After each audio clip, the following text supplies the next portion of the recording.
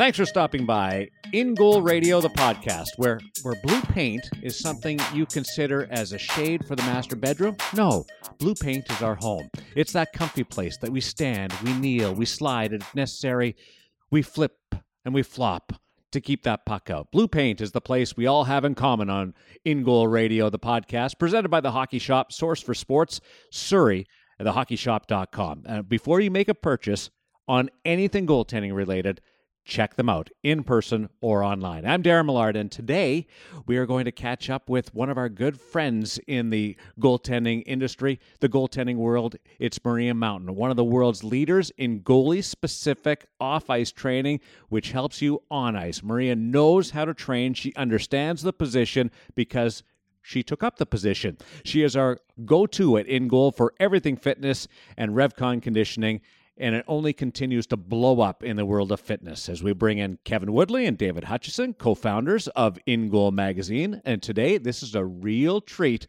What is the angle with Maria, Hutch? What is the angle with Maria? When I started In Goal 10-ish years ago, I was actually coming off fairly recently a lot of time in grad school, studying exercise physiology as a master's student and eventually a PhD student. And I thought maybe what I could add to the goaltending world, because I was terrified of all these online arguments over how you hold your glove and all these crazy things before Twitter existed. I thought maybe the thing I could add was sports science and to add that side of things. So I did a little bit of reading on the goaltending side to see how things might be a bit more specific in our area, because I was actually studying swimmers in grad school. And I stumbled upon Maria Mountain and quickly realized I didn't have a lot to offer the subject because she knew it all and she was doing it all. So we had a few conversations, and I think it's fair to say, Kevin, that when we got going early in the early days of In Goal, I don't think we would still be here if Maria hadn't been a contributor to our early days. Yeah, no, she did weekly columns for In Goal Magazine in the early days, and I think a lot of goalies probably mutually beneficial. She would say too, like our audience grew, more eyeballs on what she was doing at a time when a lot of goalies were starting to realize, as we'll talk about with her, that hey, we play almost a different sport out there, so we need to train differently than the rest of the guys on the ice. And she kind of led that way, and she's got some great programs, some free programs. Some programs that have kept me healthy over the past 5 years, go from missing 2 or 3 stretches every season due to groin injuries to haven't had one, knock on wood, in the last 3 or 4. It's just, she's perfect. She's the best at this, and the chance to really dig into it with her, everything from, what age to start, what to do as an older goalie, how to get ready for a game. And we touched on everything with her. And as usual, she was fantastic. The energy she brings on the podcast is the energy she brings to her training and to goaltending. And I think the goalie world's better for it. So pretty blessed to have had her in our lives at In Goal, and pretty appreciative that she took so much time out to join us this week. Yeah, she's one of those people that just makes me smile. And one of my biggest regrets in the world of goaltending is not having met her or had the chance to connect with her when I was much younger, because she helps you so much and motivates you so much. So that conversation is coming up with Maria Mountain, who's worked with National Hockey League goaltenders at all levels, but really knows her stuff and is motivated by making each individual athlete better. We start off, though, with our gear segment, Kevin, and a little bit different take this week as we connect with our friends out at Source for Sports. Yeah, the Hockey Shop, Source for Sports in Surrey. It's where I go as a lower mainland Vancouver suburb resident for all my goaltending gear needs for the past decade. They're in my backyard, and that makes me lucky because they're the best at what they do, whether it's the world-famous skate sharpening from Cecil. People come from all over the burbs, all over the lower mainland to get their edges. From him, they bring in multiple sets of steel. He does them all. They go home. They're good for a couple weeks. Then they bring them all back and get them done again. Down in the basement where we're going to visit Cam again this week to talk about gear. They have a huge selection, all the top brands. And that's where this week is different. Whether it's in person at the store, Hockey Shop Source for Sports, or at thehockeyshop.com, we've talked a lot and we do a lot of testing in In Goal with the highest level stuff. the pro gear, and which most of it's launching. The new eFlex 4 pads and gloves, skates and stick, all coming out this week, April 26th. But this week we want to talk about something that the next level down, and that's sort of that second price point gear. Why is it less expensive, and why should you buy it from the Hockey Shop? And Cam did a great job of sort of breaking it down. They don't just buy what everyone else buys. They've got enough buying power with the big brands to get special features added. And the features they added to their next price point down of the eFlex 4 line, which is called the 4.9, they're the kind of things that as a goalie, you're going to appreciate, whether a young goalie coming up or a beer leaguer. Extra padding in the glove, a pro level knee stack. You know, it's not just about graphics and things like that. It's about finding the features that matter to goalies and seeing how much influence they can use to have those features extended down the lines to some of the lower price points. That's what we're focused on this week when I caught up with Cam in the Hockey Shop. That's why you should go to the Hockey Shop source for sports in Surrey or thehockeyshop.com, because these are the type of buying decisions they make at the Hockey Shop, and you're the goalies that benefit from it. So we had a chance to sit down with Cam and talk this week about the eFlex 4.9 line that'll be in stores and online this Friday, April 26th. Let's go shopping. Welcome back to the Hockey Shop, source for sports here in Surrey. We're in the basement, or as I call it, goalie heaven, with Cam Matwiv. And this week we're going to talk about the latest from CCM, the eFlex 4 line. We've already talked about the Pro line, though, Cam. This week I want to talk about the next level down. They call it the CCM E4.9 line. This is your next price point down. Not everyone can afford the highest of high end, the pro level product. Frankly, if you've got a kid that's going through it more than one set a year or even a set a year, and depending on the level, they don't need it, and it's just prohibitive. So I wanted to talk about the next level down, in part because some of the custom features that you have through the Hockey Shop source for sports and here at the Hockey Shop and thehockeyshop.com include some elements that aren't going to be available from other retailers in the E4.9. You've got some special features exclusive to you. Walk me through these, because for the most part, this is a similar design pad to the Pro. Just a little different foams and different quality of materials, but you've put some upgrades, things that you think will make this a better pad at this level for your customers. Yeah, for sure. I mean, even starting off with, say, for example, the knee rolls. Like on a stock 4.9 pad, you're going to see a radius knee roll, which means it's rounded, which also means you can get some slight unpredictability when the puck hits it. What we did, flatten them out, you're now going to get a more true rebound like it would be with just a straight flat face pad, but you still get that knee roll look, so you get the best of both worlds. So traditional look, a little bit more of a modern playability. That's correct. It's definitely a great little call out, and honestly, it's another good upgrade, but that's not where we stop. The knee stacks. Yeah. Now, this is a big one. This is an important one, especially because, especially for the beer leaguer, the big-bodied, heavy guys that are going down on these pads on a regular basis into the butterfly. It looks like you've improved the quality of the knee roll on your 4.9 exclusive to the Hockey Shop source for sports and thehockeyshop.com. Yeah, so we took the Pro knee stack that you're going to find on an eFlex 4, and now you're getting it at the mid-range level price point. Normally, you'll just have a regular standard foam knee stack, nothing too special and exciting about it. But this one, a little bit more rigid, again, designed to put up with that kind of abuse of that constant up and down, and more stable when you're dropping the butterfly. So, again, nice, great feature. Beyond that, we have a couple of exclusive colorways, which also lead into the trapper and blocker, which we can cover, but also additional sizing, which you won't get anywhere else. So the stock pad is limited to a few smaller sizes, for example, not as many in between. So, we won't have a 33+2 or anything like that, but we will. So we have an additional couple sizes there, really kind of rounds out the line for you. Yeah, no, I'm looking at it. 33+1, 33+2, 34+1, 34+2, 35+1, and intermediate as well. 29-1, 31, 31-1, 32-1. I'm like an auctioneer at this point. Point being, You've got some options that, again, like I said, the idea here is you've brought in some options that not every store is going to have. So let's make our listeners aware of how that can help them out if they're looking for this level of pad. Let's move over to the glove. Again, we're talking about the eFlex 4 4.9 line from CCM. This is the one level below the full Pro. Again, in the glove, what you've done is incorporated what would normally be Pro level options into the second price point pad. Walk me through what you've got in the glove that separates it from other stores. So 2 really big spec callouts here. One that's a little bit less exciting and one that's really exciting. Give us the sexy stuff first. The sexy stuff first. So D3O in the palm. Definitely a huge upgrade. This will be basically the same internals that you would have in a standard game ready Pro eFlex 4 off the shelf. This gives the mid-range level a big step up in terms of for protection and durability aspect based on that protection over time. Whereas, a stock glove, may wear down, 6 months down the road, you might be starting to get those stingers depending on how much you're playing. This is something to help really extend that life for sure. I would think, and I'd love to know how you pulled this off, because to us, D3O in the palm of a glove is a really nice feature on the CCM line.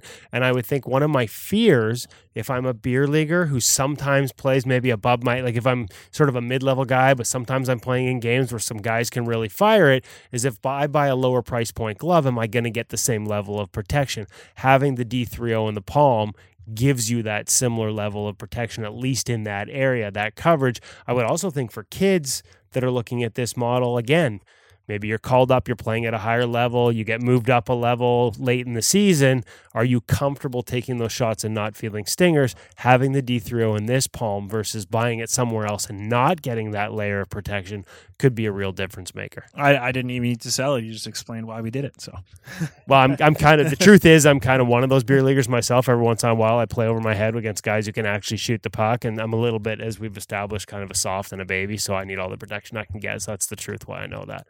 What are the other specific to you Source for Sports hockey shop? So once again, beyond the specific colorways to match up with the pads, we also went with a skate lace pocket. Skate lace pocket in a second price point glove. I like it. That's correct. And now, to be honest, this is always something that you can come and see us and get done aftermarket by Cecil, who we've talked about before. But that said, all of our gloves are going to be coming stock with it up on the wall, so it's not even a spec you need to ask for. It's already there. So, like I say, these are pro levels. And this is why we praise the hockey shop. This is why we talk about coming here for all your goaltending needs. They think about details like this, the kind of details that you might appreciate in a pro level glove, might not be able to afford, might not necessarily need at this point. You can get it in that second price point with the eFlex 4.9 line. Lastly, Cam, the blocker. Yeah, and blocker's a blocker to a bit of a point, but the sexy upgrade that we got for it is D3O in the first finger. So this is something you see on the Premier 2, Pro Blocker, and also the eFlex 4. They're continuing on with it. It just gives you a little bit of extra protection, especially on the tip of your index finger for pucks riding up off that stick. Yeah, we've called this out before in the main line. It's a feature they added a few years ago that we really like. You're right, especially if you use that sort of trigger finger with the index finger down along the paddle. If you get one that rides up and it rides up with enough velocity to get out, through or make impact on that outer roll of protection, that outer layer of protection to the point where you feel it in your finger. To be honest, our experiences with D3O, kind of like Poron with Bauer, they're nothing but positive. Like that can be the difference between a really bad bruise and a break. So adding it there makes a lot of sense. But again, something we've only associated with the highest end pro level glove. You're offering it now in the eFlex 4.9 line, senior and intermediate. That's correct. All right. So there you go. CCM eFlex 4.9. It's the second price point. Ballpark, what are we talking here in terms of differences? About half the price on a set of pads? Pretty close to half the price of a set of pads. If you want all the details, you can go see Cam at the Hockey Shop Source for Sports in Surrey. You can check out all the prices specific on the gloves and the blockers of the eFlex 4.9 line at the Hockey Shop Source for Sports. Or if you've got specific questions about some of the options, some of the colorways they have in stock before you come down, give Cam a jingle at 604-589-8299. Oh, now he's going full Barry White with this thing. It's getting a little creepy here in the basement. Cam, thanks for walking us through this. I think it's this is an important thing. Not everybody's buying pro, not everybody's buying full custom. I love the fact that you guys have taken care of your customers by making sure you have special options available in other price points. Now that we've shared that with the folks, hopefully they come check it out. April 26th, so it's live. This stuff will be in stores. It'll be online. Make sure you check it out at the Hockey Shop Source for Sports. Cam, thanks for the time. Thanks, Cam.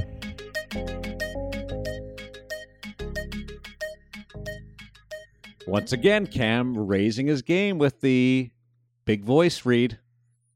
Pretty solid. He's getting a little deeper every week. Pretty soon, he's gonna need his own dressing room down there. And specific colors of Smarties and M&Ms. Hutch, how do people get in touch with us? If you'd like to get in touch with us, send your questions to podcast@ingoalmag.com. That's podcast@ingoalmag.com. And those emails and those connections are strange how some relationships just blossom out of things like that. People just reaching out. It's how I first got in contact with our feature interview, Maria Mountain, a number of years ago. And you guys have go back more than that with her. It's our feature interview. One of the great resources in the world of goaltending. She can make you fitter, she can protect you from injury, and in the process, allow you to enjoy the position a whole lot more.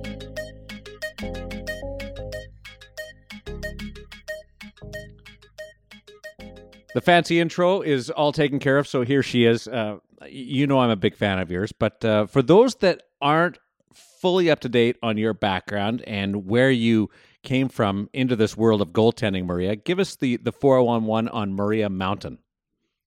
I'll give you the Reader's Digest version. So I grew up in London, Ontario.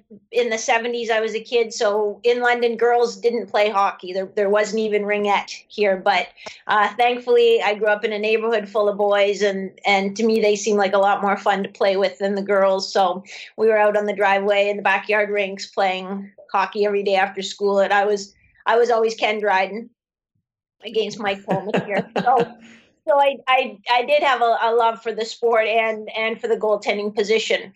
Fast forward, studied physical education at university. I was actually a cross-country ski racer was my varsity sport, but did a master's degree, ended up working at the Fowler Kennedy Sport Medicine Clinic on the campus of the University of Western Ontario, where got to sort of be the exercise specialist and help these athletes get back to play. And that's where I started training Jeff Hackett, who was the first NHL goalie I ever worked with. And, the butterfly was brand new. And, so it was an awesome experience working with him.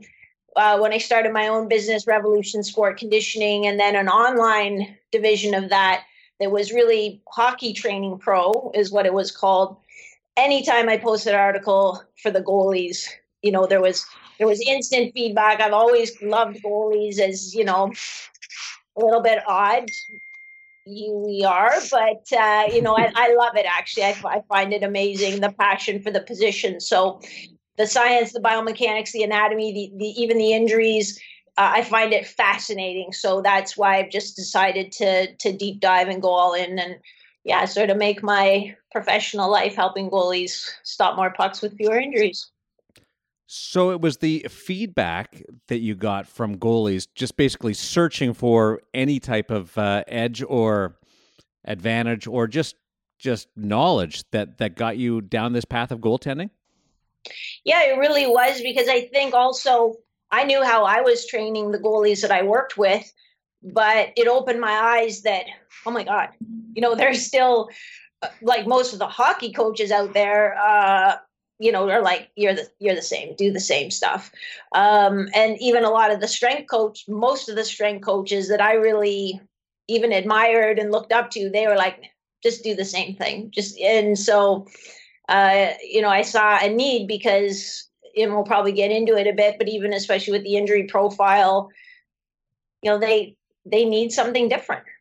That's funny, because that's exactly how I came in contact with you. Was seeing your work online through social, and got to. I was a subscriber long before I ever got to know you. So that's really neat that I was just part of that pack. Woody, Hutch, follow up here. Yeah, let's just dive into what you opened up right there, Maria. all the coaches that say just do the same thing. And so maybe you can tell us a little bit more about why goalies shouldn't be doing the same thing and what we should be doing. Can you encapsulate that a little bit for us? Yeah, I can. And some strength coaches don't like it when you make these big dramatic comparisons. But honestly, does the pitcher on the baseball team do the same training as the first baseman? Well, hopefully not. Their jobs are very different. So I think if we just boil it down, obviously the mobility demands are way, way different. The way they need to use their hips and their body is completely different. The energy system is completely different. They're not an endurance animal. They're still a repeat sprinter, but we don't know how long their shift is gonna last or how long, they're gonna have a recovery period.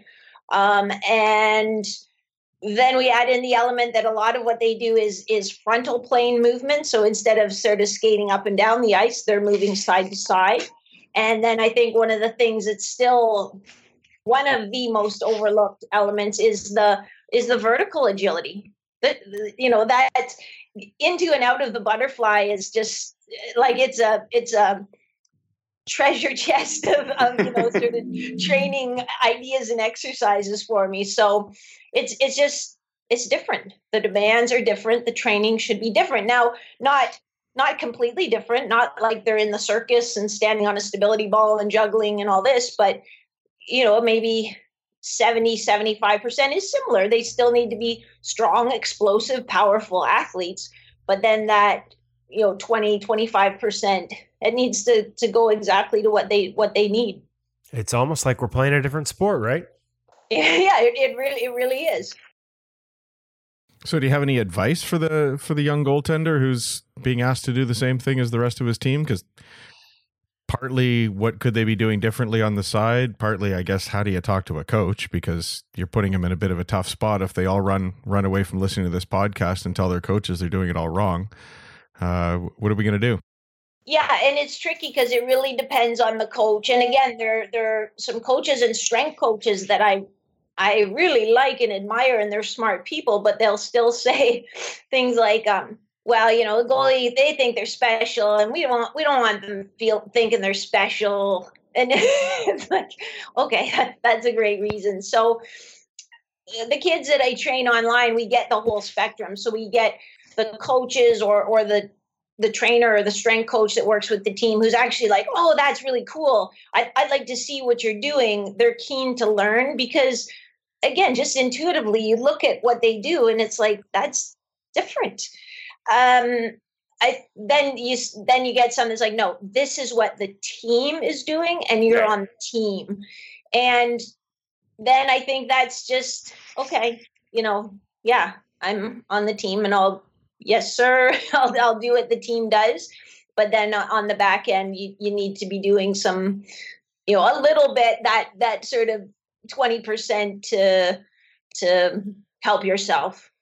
I guess the one question, and I think honestly, and maybe it's definitely getting better, but we're probably lying to ourselves if we think it's just the kids. Hutch, Maria's probably experienced this. Like, it wasn't that long ago that I knew NHL teams that were sending young goaltenders home with weight training programs that included a whole bunch of bicep and chest work. And it was just like, seriously, are you like, what decade are we in? And it still exists right up to the top level.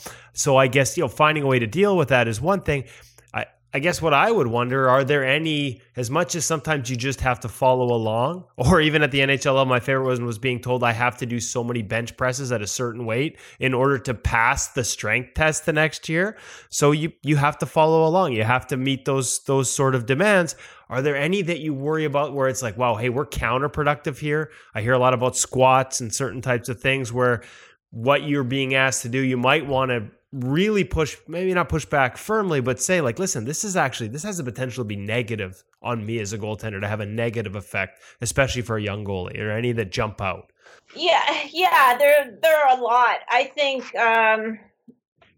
like an exercise we don't use with any athletes anymore is a back squat, like a barbell back squat, just because you can with a bar on your back, you can squat heavy and really poorly. So if you've been in a high school gym or probably a regular fitness club, you've seen the guy or the girl who's got loaded up the bar and they squat down and then, their back's completely rounded as they, kind of inchworm it back up. And, that's dangerous. It's not healthy for them. I think it's sometimes in like a high school setting where they actually have a gym facility, it's a lot of machines. So they're using leg press machines. They're, they go to the gym themselves and they think they should be using that groin machine thing. And, I think those are, especially the leg press, I think are counterproductive. I think there's a lot. I still, sometimes I'll post exercises and people still comment like, "Oh, you should do his P90X." That's counterproductive. Not that it isn't a really hard workout, and some people love it, which is bless you. But for training a goalie, I would say counterproductive. So are you saying if that leg machine's no good, does that mean that Hutch's, Suzanne Summers, ThighMaster Tony machine is no longer valid that's actually not helping him stop pucks? It's the weekly pick on Hutch show, isn't it? I got to take my shots where I can, Hutch. Have you seen this guy in his swim trunks? The guy's shapely thighs, so keep at it. It's working. Woody can't stop shots, so he takes them. The agility versus strength. Talk to me about that. Yes, this is a great question, actually. So, because I get also people say, well, I'm strong enough, I just need to be faster. Okay, right. I appreciate that. But building strength is your building block to speed and power. It is the easiest way to make an athlete quicker. So power or speed is sort of your rate of force development. So how fast can we fire those muscles and exert a certain amount of force?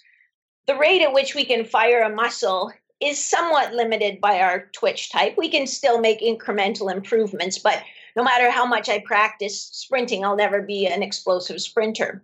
But I can change that force production element. So if I am applying more force over the same amount of time, I'm faster. So we do work on building max strength, but we try to build that max strength in a useful and functional way. So if we get so that an athlete is front squatting, and it depends on their age, so I won't say a specific number, but that's like, wow, it looks really great. That's a good front squat. We'll take them into something that's more challenging to their hip stabilization, to their hip and torso stabilization, those single leg squats or rear foot elevated squats or squat lateral to get that adaptation. But strength, if we want to push our speed, then strength is where we build that reservoir. Agility is a skill. So that's the thing too. You've all seen it in the rinks, young and sometimes not so young goalies doing their agility training. And they're in the ladder and their feet are going like a little egg beater and but their body's all over the place and their arms are flipping and they're hitting the ladder and they're up on their tiptoes. And, so the key element there is we need to have that force production capacity, but we also need to take the time to teach the skill of agility and how to position your feet and how to absorb and how to stabilize. So that starts slow. And it's very much like, Darren, I know we're both trying to learn how to play the guitar. And it's very much like, as much as I'd love to just get on that guitar and wail, I need to learn how to put my fingers so the strings don't buzz and then build from there. So just is slower better in the agility side of things to do it right? Or how do you decide when to push the agility part on the speed part? Yeah, so it's just competency based. So slower when you're learning. And then as you get the competency, okay, now we'll pick it up. Now you can apply that force and you can learn, you can practice concentrating, being explosive. The other thing actually that I'll chime in about any like speed and agility, it shouldn't be fatiguing. So we'll see lots of training programs or athletes working with their teams, they'll be like, oh, we did speed today. It was brutal. Okay, then that's not speed, that's stamina. Even though you're doing speed exercises, that's actually a stamina workout. Speed should be hard on your brain because you're trying to execute it perfectly and you're actually thinking of being explosive in the right way with the right forces. It shouldn't be a gasser.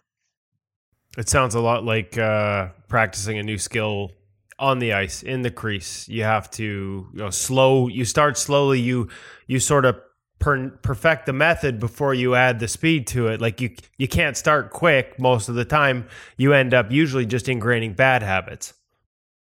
Yeah, exactly. It's just our body knows what we practice. Our body doesn't know, oh, that was a good rep, this is a bad rep. Our body knows you did 7 like this and you did 4 like this. So I'm going to do the one that you've practiced the most. And so you decide, is it going to be a good rep or a poor rep?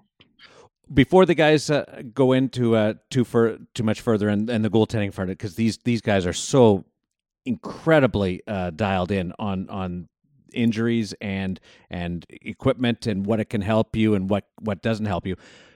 When you talk about strength and agility, is one more important than the other? Do you need one before you can go to the other one? That relationship, and then I'm out.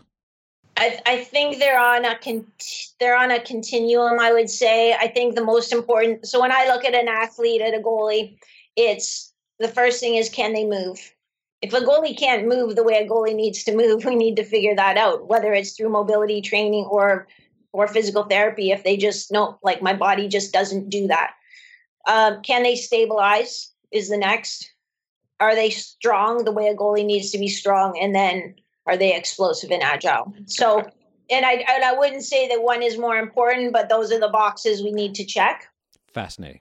And where does I'm trying to think, like, I'm picturing it as like a diagram. Where does mobility fit in all that? Like, is that at the foundation of all of that? Like, is it all tied in together in terms of having the... Sorry, that comes in. Yeah, that's, can they move and can they stabilize together? So really just, I guess, can they move? And I kind of look at it more in a functional sense rather than just like, can you do the splits or can you touch your toes? But can they move is, I guess, flexibility, which is just how much can we stretch this muscle, sitting on the living room floor, or if I took your leg and passively moved it, how far could you move? Mobility adds the stability element. So mobility is really how much range of motion do I have at the joint that I can still control and stabilize. So goalies right now are still in flexibility world. Goalies have to stretch. I'm going to stretch so I can do the splits like Jonathan Quick. That puts you in positions of vulnerability because it puts you in your muscle in a lengthened position where it has no strength and it has no experience. It's like, God, I've never been here before. And a lot of times that will result in strains and injuries. So, some of the other, like the mobility training that we do where we're generating tension in those lengthened positions, that's a key and that's a foundation. Like if they don't have that, then we're just making them stronger and faster so they can hurt themselves more. Talk to us a little bit more about stretching. I like your explanation there. I think it's a good one. I think that I've got a guy who's lived through that too. But so many coaches, so many parents, it's the only thing they know about training or warming up or whatever. So it's the first thing we do is we stretch. So what is the first thing that we do, and or does stretching ever fit into that? I know your mobility program is one of the first things that you share with people for the butterfly. But where does stretching fit in, and what should people be doing before they go out on the ice if we can only, have a limited amount of time to do that? Yeah. And stretching does have a place. And I think if we're talking to those younger athletes, those younger goalies who are growing, one thing we forget is that our bodies grow from the bones. There's no coordinated effort of, okay, muscles and bones, we're going to grow, an inch this summer. It's just the bone takes off. And now all of a sudden, this kid who used to be really flexible can't touch their toes. And so, I think there is a place for stretching in there just to kind of help the muscles remodel.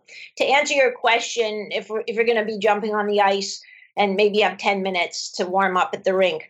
I would bring a lacrosse ball. I would start with some self-myofascial release of sort of the upper glutes, like up where it almost ties into the top of your hip and your pelvis.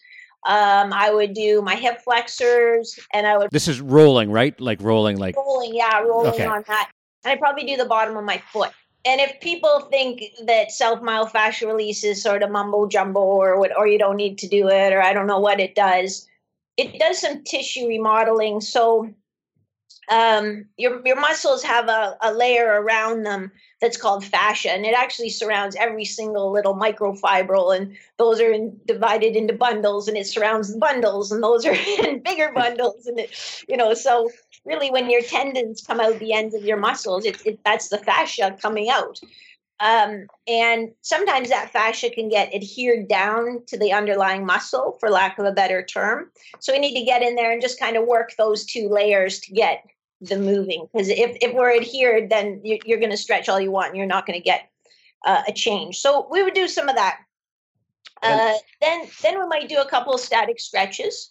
Maybe, hip flexor stretch, maybe a groin stretch, something like that.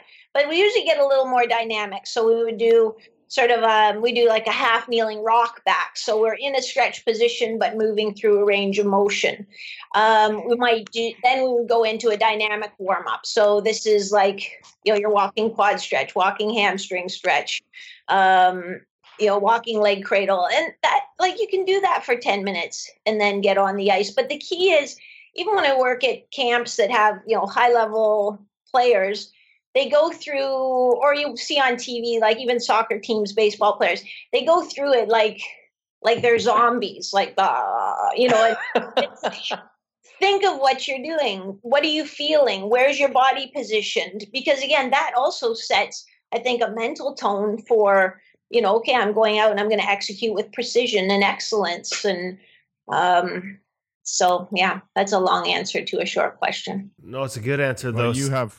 Sorry, Hutch. I was going to say myofascial release. Essentially, for those who don't get the term, it's foam rolling for the most. That's the sort of generic term for it.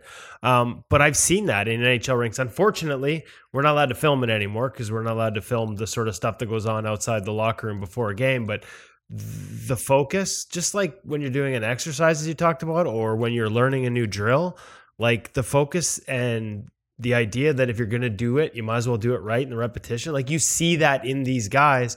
And you mentioned the foot. The bottom of the foot is one that I think gets overlooked a lot. Maybe explain why that's important, because we've seen it, whether it's Carey Price pulling out a golf ball and rolling out the bottom of his foot before he goes on the ice every time, or Ryan Miller doing the same in Vancouver. I mean, Miller's a guy who's as connected to his body as anyone I've ever met. And that's one of his staples, talks about the bottom of the foot all the time. I think most of us overlook it. I don't, because I do your program, but I think a lot of goalies do. Why is that one important? It's cool. And I really enjoyed your episode with Ryan Miller. It was fantastic. But yeah, I'll circle back to that. I think it really just highlights the importance of the myofascial release. So fascia also has the highest density of sensory neurons.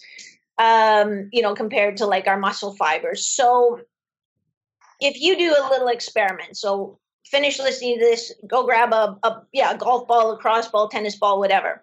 Take off your shoes, stand with your feet right together, your knees perfectly straight, and bend down to touch your toes, whatever it is, your kneecaps, your toes, put your hands flat on the floor, whatever it is. And then do a minute of just rolling that ball on the bottom of your foot with, to the base of from the base of your heel to the base of your toes, all over that bottom aspect. And with enough pressure that it's not painful, but you feel it.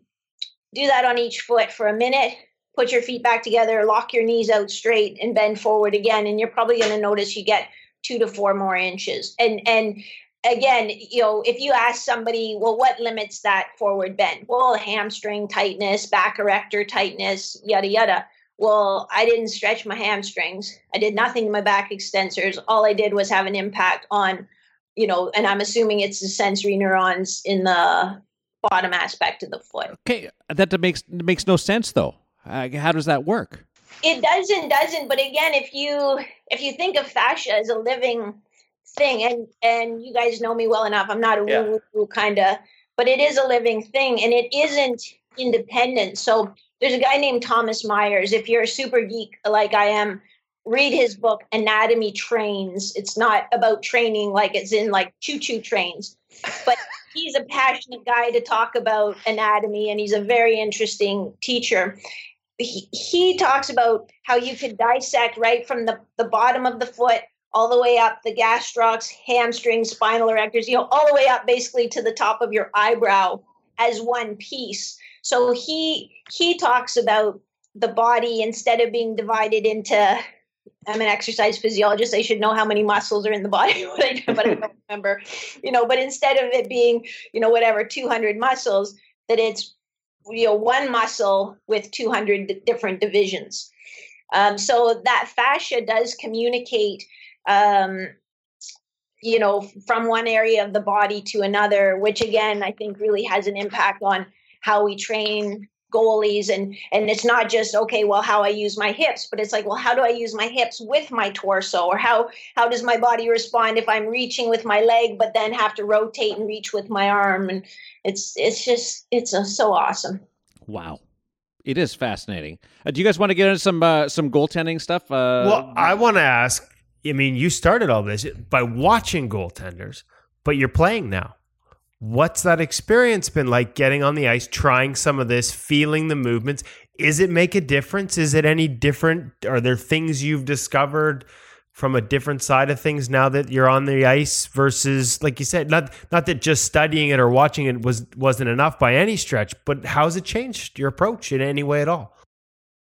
Yeah, and I think it isn't enough just to study it. To study it, you can learn the forces and, apply the physiology, apply the biomechanics. You don't know how it feels. And nobody, I was on the ice today with actually a goalie I've trained forever, and he was giving me some pointers, but unless you put on the pad, you have no idea how hard it is, and even just recoveries. And so the bulk of the equipment, how you move. So it has changed things for sure. It's been invaluable, and I love it too. And it's funny because I'm terrible, and I have no reason to expect I would be anything else. But what's the thing that stood out the most? The thing that stood out the most? Yeah, I think for me it's just how physically demanding, recovering from the butterfly is, up, down. That's just how bad that gasses you, and just, sort of holding the post and staying in a low ready position and just saying God, would you please just shoot the puck over the blue line? That's shoot it at me or get it out.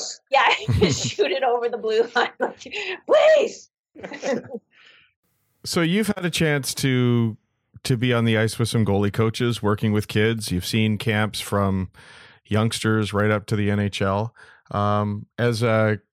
If you'll forgive the term, an outsider, somebody new to the coaching game, is there something you would change about sort of the default model of how a camp or a session with a kid works, so that it works better physiologically? Well, I'm blessed because I get to sit in on some really great coaches, and so I'm usually learning mostly what's working right. But if I look back at when I was more starting out and would be at all of them, I think too many coaches take pride in just crushing a kid, leaving them. And I've worked it too, where we have a hockey team come in for training at the gym, and the coach and the dad and everyone just kill them, just kill them. And the kids will come out of the gym, and dad or the coach is there like, is that the hardest workout you've ever done?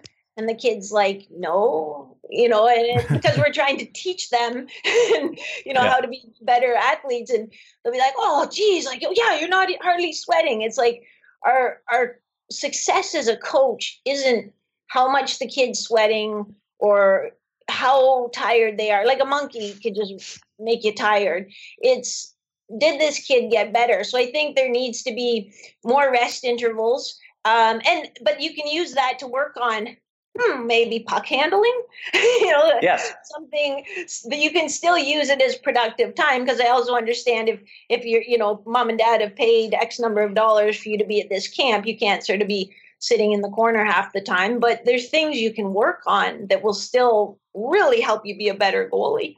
And I think too, sometimes, and it happens in training too, is that, oh, this is what the NHL players, so I guess RVH is the first thing that popped in my head.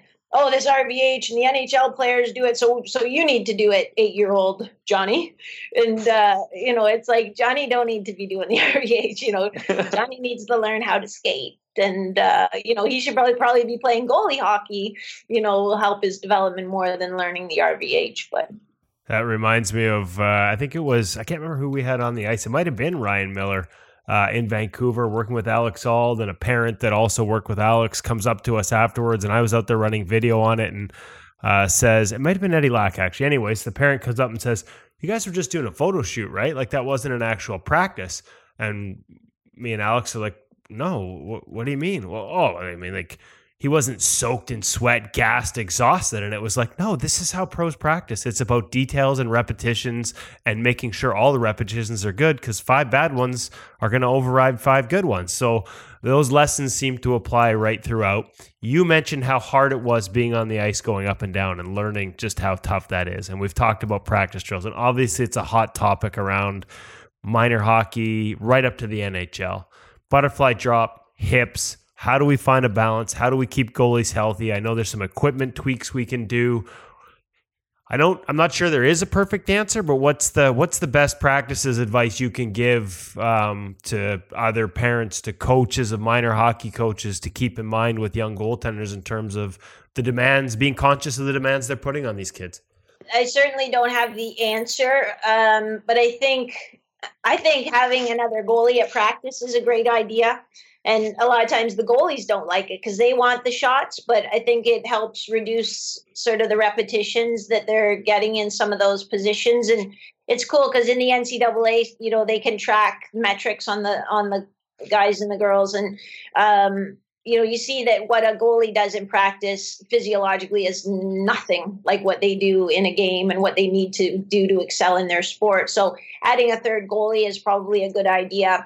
I think, as a coach, maybe just giving the butterfly a lot of respect and cluing into the idea that these bones are growing and developing. And we don't really know what the impact is of the butterfly on those growing bones. I was involved in a study when I was doing my master's degree. It wasn't my study. I was just helping collect data, but looking at like a twist in the humerus, so the big long bone of your arm, in baseball players. And so kids who'd been throwing a baseball from the time they were little kids. And there actually was a twist in their humerus from throwing a baseball. There was an adaptation to their sport at the bony level. So I think people say, "Oh, it doesn't hurt. My hips feel fine. My hips feel fine." Well, that's right. Your hips feel fine, and until it doesn't feel fine. Anyone who's had a disc injury, it's like, yeah, it felt fine until I bent over to pick up my T-shirt off the shirt and or off the floor and couldn't get up again. And it's not that picking up the T-shirt made that injury occur. It's that, over years and years and years, like a coat hanger, a metal coat hanger, you can bend it this way once, twice, it's fine. And then it'll go. So I think, just being cognizant that these are cumulative trauma injuries, and they need to learn the butterfly, but not just as a default, smash, smash, smash. It's a tool that they need to learn, but probably learning to skate is the most important tool they could have. One of the things that I remember I did a lot of help the research for a Sports Illustrated article back when I used to string for them by David Epstein about sort of the hip injuries and the butterfly. And we found kids as young as 12 and 13, and this is like 7-8 years ago, that were having the surgery and needed the surgery. One of the theories at that time was that too much, everybody sort of, whether you have a perfect hip socket or not, or you get that sort of that edge to the top of the femur that can dig out the hip, can be genetic. One of the theories was maybe too much weight-bearing exercise at a young age could lead to that malformed femur. I don't know if they ever proved that. It was sort of, again, it was a while ago in a running theory. I guess the question is, is this part of why you don't recommend kids to a certain age do necessarily your program or maybe do a modified version? Like what's the advice to, because let's be honest, there's parents out there right now that want their 8-year-old training like an NHLer. Why is it important that they don't? And how do you keep them busy without worrying about breaking them? And that's a really good question too. I think the reason, so even at Revolution at the gym, we don't start an athlete till they're 14 years old, or if they're 13, but it's the summer before they go in high school, we'll start them a little early. And part of it is, it hurts the business because a lot of kids by the time they're 12 already have a strength coach that, but I think for one, I want kids to be involved in a sport and pursue sport at a high level because they love the sport so much that it's a fun, special treat. And, when I get old enough, I'm going to be able to train to be better at my sport. If a kid starts training for sport, specifically when they're 14, if they have the talent and the skill and the drive to go far, well, they're going to have, a good 15 years of training ahead of them. So that, that's enough. So if they've been training like a pro since their 8 years, and I've seen it when I started out, I would train younger athletes they really want to do it. Well, I used to want to do kind of weird things too when I was a kid. My mom and dad were like, no, you're not going to be doing that. So, I want them to be doing it because it's fun, not because, I'm going to be in the NHL. And I don't think it helps. I think it can contribute to burnout. I think these kids too, just, from 8 years old, see themselves as a hockey player, 10 years old or 12 years old. And if that doesn't work out for them, they don't have another peer group. They don't play other sports. It's just, okay, well, what now? So that's why I personally, why I do it. I think, keep them busy playing lots of other sports and not playing hockey year round. And I think even martial arts is great. If it's like, well, these sports, this doesn't work with the family schedule. Okay. Martial arts would be great. Teach some discipline, balance, strength. So more about a philosophy in terms of young people as opposed to worried about specific weight bearing stuff and the butterfly and things like that at too young an age. Or is that part of it too? Well, I think if I'm coaching a young kid, then I can put together a program that would be age and skill appropriate for them. It isn't my passion for, some of those reasons and just other reasons. I'm not a great cheerleader. It's like, we're going to work and we're going to do the work and this is how we're going to do it, kid. But, I think a kid with the proper coaching, there's nothing wrong with strength training at a young age. It's not going to stunt your growth. It's not going to. But again, if you overdo it, and again, I've talked to dads who literally, are like, well, what, my kid, because they maybe were a power lifter. Well, I've had my kid doing 10 sets of 10 back squats. Oh, I think that's kind of probably a bit too much for like a 10-year-old. Well, but he can do it and he can do like 165. It's like, well, it's like one of those cases, like just because you can doesn't mean you should. Sounds like good advice. Here we go. We're getting onto a roll. You promised me it'd be really ornery because it's past your bedtime now. Wait, I either get grumpy or I get punchy. This is awesome. So since we're on that, talk to us about box jumps. I think we should have all our kids doing box jumps, shouldn't we? Aren't those great? Now only if it's onto 45-pound plates that are so stacked that they rock back and forth, and then only if it goes on the Instagrams. Yeah, exactly. Perfect. So can we get one of those of you doing one from the gym tomorrow? Yeah, for sure. We will. Yeah, for sure. So yeah, it's again, and then I think there should be league suspensions for NHL players who post these pictures on Instagram because you just know every kid's going to be trying to do it. But why are they bad? Because it's just a test of how high you can pull your knees up. It has no impact on, I can jump as high as I can jump onto an 18-inch box as well as I can jump as high as I can jump onto a 42-inch box. It has no impact on my power production.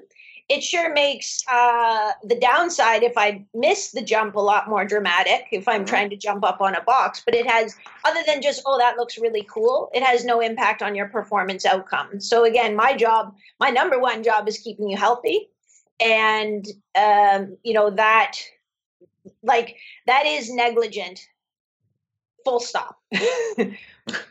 So, we jump as high as we can jump, but we'll jump onto an 18 or 24 inch box. And I train power, like vertical track and field athletes that have to do that. We do not do that. And like a high box, when you see guys land and their knees are up under their chin. Okay. So you can really pull your knees up high under your chin. That will really help you be a better hockey player. So if you can't jump on the plates, I mean, a stability ball is a better thing to jump onto, right? Well, juggling, or doing barbell back squats. Yes. Yeah.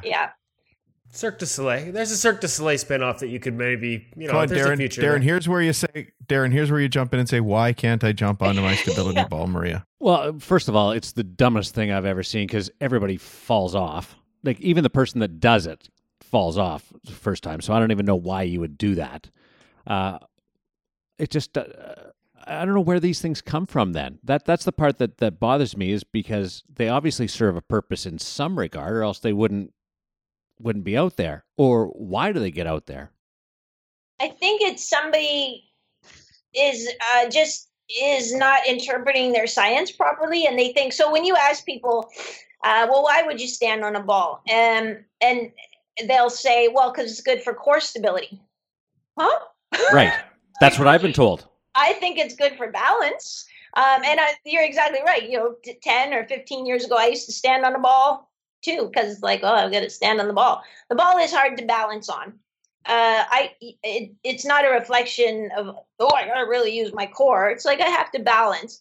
And then, hockey isn't a balance sport like that. When you need to balance, a lot of times you're on one foot or you're on one knee.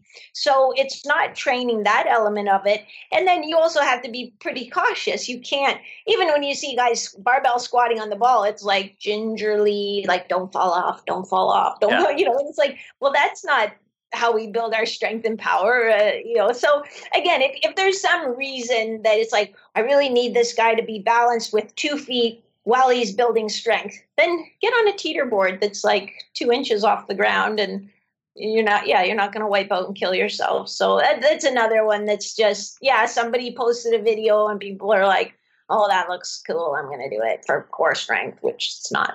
Okay, I'm pulling us back to something that is that some people might think is gimmicky, but actually has a positive spin. I think the concept, which I know Darren has embraced, and I've used it in the past in other pads. We talk about butterfly and we talk about hips.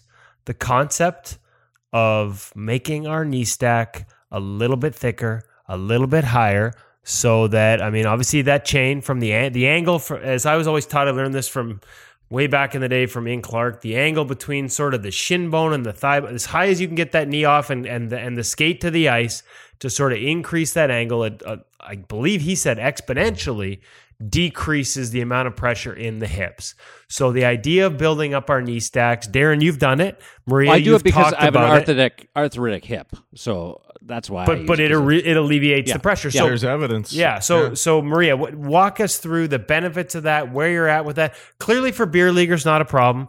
Obviously in the NHL, they've regulated the thickness, and the year they enforced it, there were groin injuries everywhere. Not a coincidence, as many NHLers pointed out to me at the time.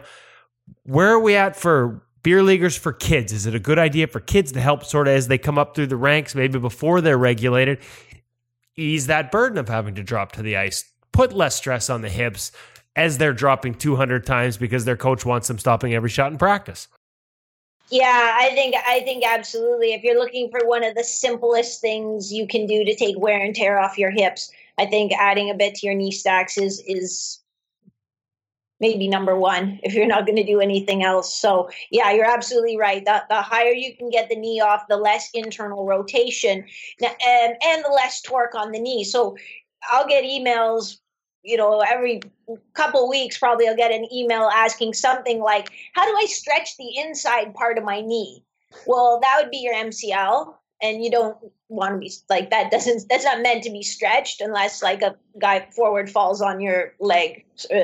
So, the reason you get that torque or that tension on the inside of your knee when you're in the butterfly is because your hips don't have that internal rotation. So you run out of internal rotation, and now your knee's trying to get bent at sort of a 90-degree angle. So if we can raise that knee up a little bit, it take a tremendous amount of force off the hip, knee, and ankle. There we go.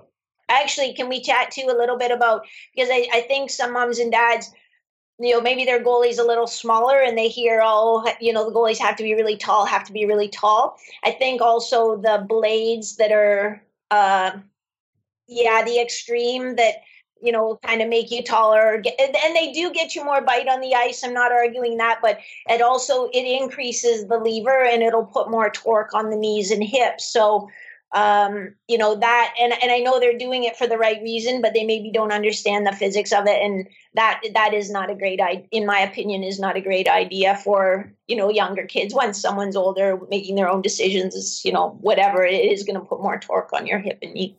And the interesting part there is that those old Step Extreme steels that were made illegal by the NHL not that long ago, we're at the point now where pretty much every skate is actually, with the increase in the height of the holders, is pretty much achieving the same thing. So it's almost like, as much as you realize this is not necessarily a great thing, in pretty much every brand, that attack angle, that height of the skate has increased. Unfortunately, I mean, it's a good thing. Like you said, there's some positives, but I don't know if we think about the negatives associated with that. Well, the one other thing I would say too, and I don't think this gets talked about enough, and sometimes we see it with Kid Touch when they put on it for the first time at a young age, is if as much as that angle is you can increase that angle by increasing your knee stacks, you make that angle worse if the skate can't get to the ice cleanly in the butterfly. You can't have those toe ties done in too tight or the elastics too tight on them, because even elastics, they may allow the skate to get to the ice, but by their inherent nature, an elastic has tension. So if you have too much tension and you're pulling that skate up off the ice in the butterfly, again, you're increasing that angle and that internal rotation, and none of that is a good thing for young legs and hips. Yeah, that's right. And the pad's a pretty long lever. So, if those toe ties are tight, the pad is going to torque through the knee as well. So, I agree with you there as well. Last goalie I remember to wear them like super tight so they would be up, Mika Kiprasov. And then when I saw that, and then when he told me that he stretched 3 hours a day, 45 minutes before morning skate, 45 minutes after, 45 minutes before the game, 45 minutes after the game, it kind of all made sense to me, because his gear put him in a situation where he absolutely had to. Wow, that's wild. So we've talked a lot about the younger goaltenders. How about the beer leaguers? Now, I know you've got some great programs for beer leaguers if they really want to go all in, and I highly recommend them. Kevin and I have worked with both of them. Maria's kept me healthy for the last 5 years. Thank you very much. It's the only reason I make it through seasons now. Kevin also owns every single foam roller ever developed, including the vibrating ones. They're fun. They're awesome. Yeah, but we'll put some links in the show notes for this for Maria's programs. But Maria, for the beer leaguer who's not ready to invest that much time, what's the one thing they could do to make themselves healthier every day?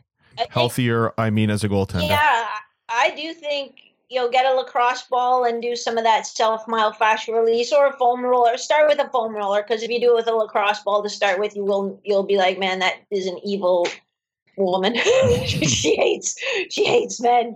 So start with a foam roller, and then once you're used to it, go to a lacrosse ball. But just do some tissue quality work, and maybe like a bit of stretching for hip internal rotation. Not trying to force it, but just a little bit of stretching. It'll make a huge difference. And then just remember, you're not in high school anymore, so.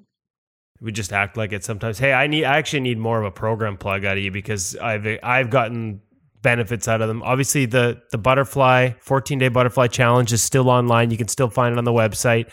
What are the other programs you offer? Because the one thing I think, you don't have to go to your gym and see you. Carter Hutton doesn't come to your gym. Right up to the NHL level, you work remotely with some of the best athletes in the world to get them better, and you have programs that allow you to do that. The people that are listening to this from all over the world, you can work with Maria and get better. Can you just walk us quickly through the various program levels you offer, so that people hear this and they want to learn more, they want to work with you? What's the best way to get started? I think the best way to get started is really with the free program. So obviously I have paid programs but I think, start with something free, because that tells you, number one, do I have the discipline to actually do it? Because nothing happens until you take action. So I think that Butterfly Challenge, it's 14-day self-myofascial release and mobility program. It is so simple. It takes less than 10 minutes a day. And most goalies get sort of 2 to 4 inches wider on their butterfly flare after the couple weeks. So, deviously, my purpose is that this is going to be so easy and take so little time that when goalies do it, they're going to be like, oh my gosh, like what the heck is the paid program going to be? I'm going to be like, that's no worth. But that's the easiest one to do, Butterfly Challenge. And then I have a couple other free programs. I can send you guys the links to that you can post them. One is Beer League MVP. So it's a little more of an overall training program I designed for adults. And again, it's still pretty basic. It's not, the same program that Carter would get, but it's enough to be like, okay, I can do this. And then the other one is Back Up to Beast, which is a similar program, but for more of those high school kids who are, gunning for it. Perfect. I can attest if I stay on any level of the programs, I stay healthy. As soon as I don't make the time, even to just stay with some of the stretches in the 14-day butterfly program on an ongoing basis, even though I know that's the minimum, like you said, talked about the rocket, as a warm-up sometimes, just to do some of those exercises that I've found are real easy to sort of get me loose. Like if I do it, I'm healthy and I feel okay, even at the crappy level I am as a goalie. If I don't, I'm done. It's usually within a few weeks I'm nursing something, so I can't recommend them enough. What's the one thing the beer leaguer shouldn't do when he goes out in the ice for his 50-minute scrimmage to get ready? Is there a stretch? Is there a move, or is there something that's totally useless? Is there that something that we all do that we think is good and it's really not? Not, I think, but just like when you see the guys that just get on the ice and then they do their little frog, stretch and and then ready to go, and and then taking clappers to the face mask. It you should do some kind of off ice warm up, and even if it's like, okay, well, I have to do it at home and then drive to the rink half an hour, fine, do it at home. I do my warm up at home, then we drive to the rink, and then I do a little warm up on the ice. So if you love it and it's part of your ritual, awesome. But if you can sneak in a little warm up, it'll make a huge difference. Can you just talk to me about that before you're warming up at home before you drive to the rink? I mean, I grew up thinking that if I did much of a dry land before I hit the ice, that, by the time my gear was on me, I was back down to being cool again. So what is that time frame where it's useful? There's good, better, best. So, I think good is doing something, better is doing a good sort of specific warm up at home, and then driving, I live about 7 minutes from the rink, so driving 7 minutes to the rink and then putting your gear on and getting on the ice. I think best is to do it at the rink. My hockey buddy and husband doesn't want to get to the rink any earlier. Mm-hmm. So we compromise. It's how we have a very solid marriage. I actually go with better for different reasons, because I take enough shit at the rink when I pull out the foam rollers after a skate. If I bring out the giant vibrating spheres before the game starts, the room tends to get on me a little bit. So for my own pride's sake, I do all my dynamic stuff at home before I get out there, because all these other guys just drink beer, hit the ice, and hit me in the head with shots. Buddy, you're amazing. Maria is awesome. I buy into everything she says, but if you pull out a vibrating foam roller on my beer league, I'm throwing stuff at you. The boys will never get out of the dressing room if you bring out a vibrating foam roller. No, we'll go with 6 skaters over that. Maria, thanks to Paul, your hockey buddy and husband, because he allows you this room to join us on a playoff night. So we really appreciate it. I had to close the door in case I heard some bad words before we started. Just close the door. You're amazing, and we appreciate you allowing us to bug you as much as we all do. Thanks, boys. I love it. Thanks, Maria. Thanks, Maria. You're the best. See you. She is easily one of the most infectious people you will ever come across.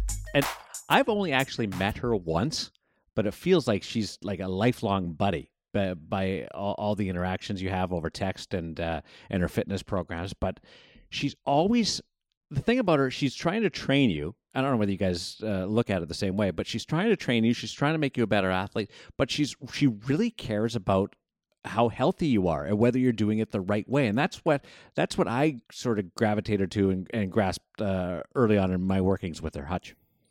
Yeah, isn't it a theme of what we've been talking about on the podcast from day one about having good reps, not necessarily lots of reps, and she carries it right from the absolute fundamentals. So it's great to hear from her. She is a fantastic person. I've been lucky enough to visit her gym and see her in London, Ontario.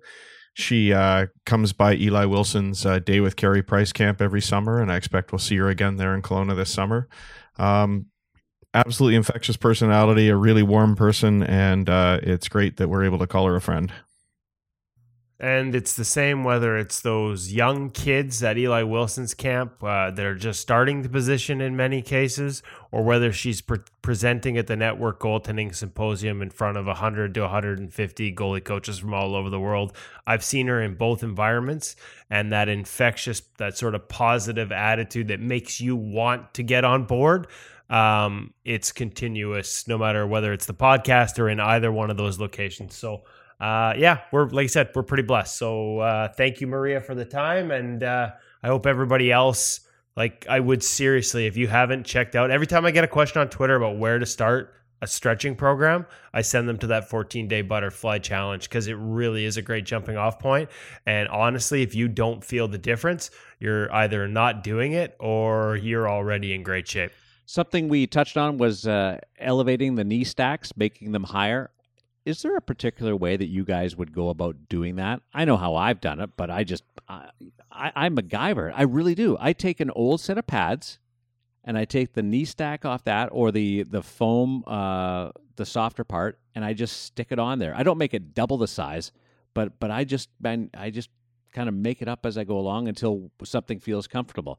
Kev, would you do that? Or because there's no right or wrong way to do that. Well, you could go to the hockey shop and talk to Cecil, because they do custom modifications of all sorts there. So that would be my first step if you're in the Lower Mainland. There are companies that have offered inserts and specialized sort of knee blocks. One of the ones that I used and had some success with, unfortunately, is having some business troubles right now, so I won't recommend them. But there are some products out there where you can buy inserts. You know, a lot of pads, they'll have the foam knee block, and then they'll have a soft sort of level connected to it by Velcro. Yeah. And obviously, in between those two things, you've got Velcro on either side. You could create your own layer and put it in between those two layers with Velcro on either side, and just kind of extend it upwards. As long as you're not too extreme. But there are companies that in the past have actually sold that block, but in a thicker version, including with that sort of leveler, for lack of a better term, that little piece that sticks out and wraps around the initial thin layer to sort of keep that knee stack stable and level. So there's options out there. And like I said, it's not just the reason it eases your hip is because you don't have as much internal rotation. The other thing that does is it makes it easier to get a wider butterfly flare as well. And it doesn't have to be knee stacks, right? You could wear a second set of knee pads underneath your regular ones. We started with the G-Form ones when we saw Thomas and Price using them. There's a number of different options there as well. Yeah, and I remember giving those G-Form knee pads to a goalie. He'll remain nameless. He was in the American League at the time. Liked them so much for the padding, but also for, like you said, they tended to make you a little taller. And then a couple weeks later, he asked me if there's any way I could get 2 more for them. I found out he was wearing 3 under there. Pretty much gave him an extra inch on his knees. And there are some guys that do that. But at the end of the day, wider butterfly flare, easier to get it. But you're right. It's also, as Maria said, it makes it easier on your hips. It lessens the strain on your hips, and that's a positive. So it's not cheating. It's all for the medical benefits, boys. I think you should get a waiver like Chara gets on his super long stick. Let's do it. that was a lot of fun. It's all about the climb, the journey, and today we went to the top of the mountain. Thanks for listening to In Goal Radio, the podcast, brought to you by The Hockey Shop, source for sports in Surrey. Check it out, thehockeyshop.com.